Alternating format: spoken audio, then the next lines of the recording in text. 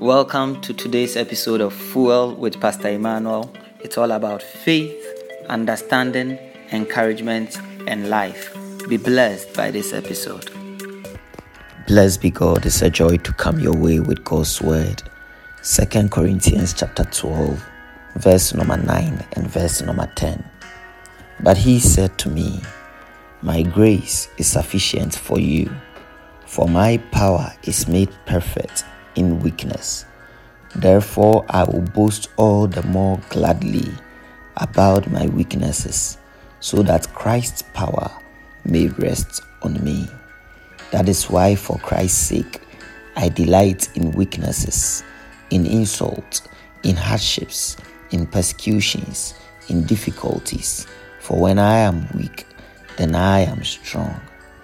The apostle says that he had a thorn in his flesh, for which reason he sought the Lord 3 times, that the Lord would take it away from him.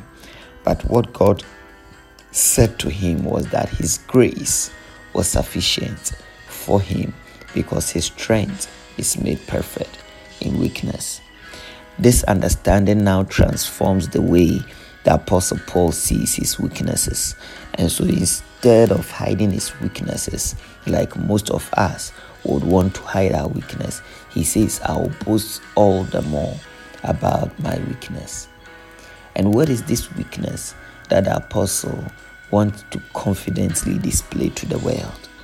The verse number 10 highlights some of them to us. He said, "For Christ's sake, I delight in weaknesses, in insults, in hardships, in persecutions, in difficulties." Most of us, when we go through hardships, when we are insulted, when we are persecuted, when there are difficulties in our lives, we would want to hide it from the world. We want to conceal it so that no one will know that we are going through one hardship or one difficulty, or we have experienced persecution and insult. But the apostle says, "I know that when I am weak, then I am strong. So I'll boast all the more about my weakness, so that Christ's power may rest upon me."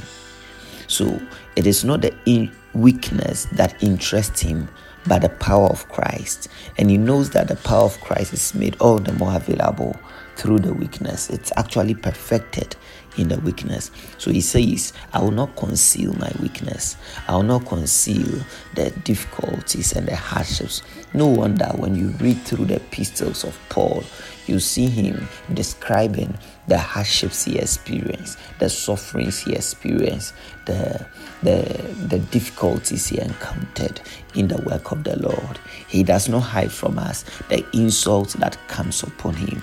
He lists it up in chapter 11, the insults, the persecutions, the dangers of sea, the dangers among countrymen, the perils and the hardships, the 5 times he was stoned, he was beaten and stoned many times. He lists all these weaknesses. These are not the things that you expect an apostle to display, because they are not the high-sounding titles and the very glorious and very decorative things that people would want to identify themselves with. But the apostle leaves these things. It's almost as if he takes pride in them. And the reason is well stated in the verse number 9. "Therefore, I will boast all the more gladly about my weaknesses, so that Christ's power may rest on me." So it means that the apostle was deliberate anytime he talked about his sufferings, about the persecutions, about the insults, about the beatings and the stoning. He knew exactly what he was doing, that Christ's power was resting on him through this. We know that Christ's power is activated through prayer and fellowship with the Word and the Spirit of God.